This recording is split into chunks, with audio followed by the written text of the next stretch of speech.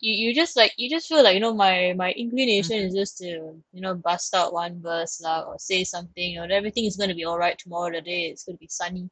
But we don't know actually, unless that person that we care about is also going to do the emotional work internally. Like, I mean, we can pray for that person, but we can hope, that that person, is able to kind of like come out of Mm-hmm. this experience. But maybe that experience is also kind of like shaping like Mm-hmm. that person in a way. That person also has to do the difficult work, because I Yeah. think that the idea of bypassing is like, like very easy, right? Everything is very simple, very black and white, like, yeah, I know this is just the solution to your Mm-hmm. problem. Like, I give you the solution, very easy, right? But then there's actually a lot more like work that we have to do internally to identify, right, some of these things and things. Yeah. Yes.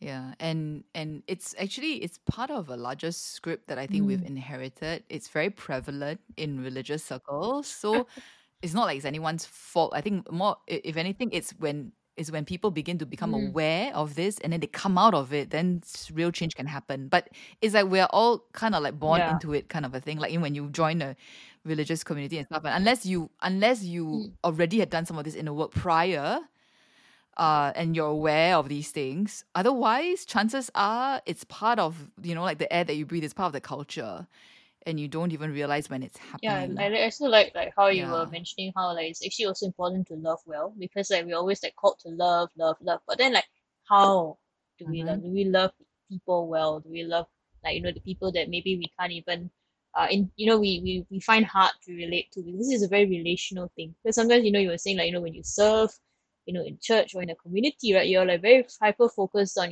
like, oh, Mm-hmm. fulfilling certain objectives, reaching a certain number of people. But then sometimes it comes at the price of actually, developing those close, and healthy relationships. So, we can have different relationships, but they may not all necessarily be, emotionally healthy, right? Because of the people involved, and also some of maybe Mm. the struggles that we face. So I was also wondering, what's at stake if we don't practice this emotionally healthy spirituality. So what may happen to us, as individuals, as community, and also since you were also Mm-hmm. talking about, serving like the wider church. So like, what thoughts do you have also on that? Okay. Yeah. Um, so I'm gonna share an anecdote from my own personal experience. I used to work full time in a parish, and so it was a very vibrant parish. So vibrant's one of the words that usually people like, right? Oh, a lot of things happening, for mission and for evangelization. It means it translates to a lot of projects going on, a lot of activities happening. So, and with any parish usually, or any uh I think church kind of community, you will have those few people that always get asked to do things, right? Because they are capable, they're reliable, and I see you Oh nodding. I think you're yeah. one of those people, right, Nicole? You probably get a lot of Yes. requests, you know, to join Yes. this committee, to head this project, to join this organization committee, and all that kind of a thing. So me being staff, and it was in a parish that was not the parish that I grew up in. I didn't know a lot of the people when I first started. So I'll take guidance from, the priest or the parish priest, like, go approach so and so, this person, that person. And so as staff, and also with my own personal zeal of, I really want to help evangelize and make disciples. We want these things to be happening. Uh, I realize it's very easy for me to really see people as a means to an end. I need these volunteers. I need them because without them we can't do all these things. Right? It's very important. I want the right people. I want the capable ones. I want people who can deliver. At some point, and this is linked to my own journey, I think my own interior journey going with a lot, but at some point I started recognizing I don't check in with these people. Like, do I know how they're actually doing? Is it actually okay? Do they actually have enough capacity in their lives to take on one more project? One more thing. And all these things are actually big stuff, right? I mean, like, we know it's loading on.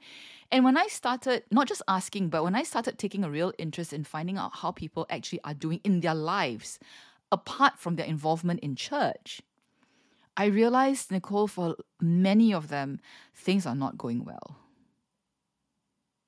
There are actually a lot of stuff that's not going well in their lives. It's just that it's not church related, so called. It's not to do with their involvement in church, maybe, right? There was a couple that Eventually the wife told me that they've been so busy in their own lives, and then they're also very involved in ministry, they're leaders of ministry and everything, that they've stopped Oh, talking to each wow. other about anything apart from ministry because there's just no Wow. time. Apart Yeah. from work, apart from their jobs, Yeah. right? And everything that's going on, you have all these ministry responsibilities. They haven't actually talked to each other Oh, about dear. themselves. Like Mm. there's no room for their own relationship, their own marriage to grow apart from working relationship. Mm. And I've since found that that's not rare. It's quite common actually Mm. when, let's say, both husband and wife are involved in, in ministry. How is that? That's not quite okay. I think, instinctively Yeah. we know that can't be what God is asking us. We Yeah. know that the family is a very important, Yeah. foundational unit, right, for discipleship as well. So if the marriage is not on solid ground, doesn't Mm. matter how involved husband and wife are in church, doesn't matter how many ministries they're involved in or they lead. But we don't look there. We don't see there. We don't see that. And if leaders, so as like I said, for me as staff, if I could choose to keep a blind eye, turn a blind eye on this, because if I started looking there, I couldn't in good conscience keep loading these people up with work. I realized that if I actually wanted to journey with them in a sense of like help them maybe discern what is the Lord inviting them to. For a lot of them, it Oh, doesn't even yeah. occur to them that they can say no because Yeah, that's a script. exactly. This is for God, this is for church, right? Yeah. If Father asks me, surely God is asking me. It's like for a Yeah, lot of yeah, people, there's yeah. no they don't understand discernment, right? It's not like that. I recently had to tell a client, Mm. because she actually said, "Oh, maybe Father knows better than me," and I had to tell her very gently. I said, "Well, is Father Mm. the steward of your life? He isn't, actually." No. That is he aware of the issues that you're having at home? Is he aware Mm. of how burnt out you are of your health issues? He Mm. isn't. So how would Father Yeah. know better than you? Right? You can't shirk that responsibility. We cannot shirk that responsibility to whether it's father or leader or whoever else, parent, whoever asked me to do this. That's actually is not that's also emotionally very immature. We're not taking ownership of the power and the authority that God has given us over our own lives, over our own bodies.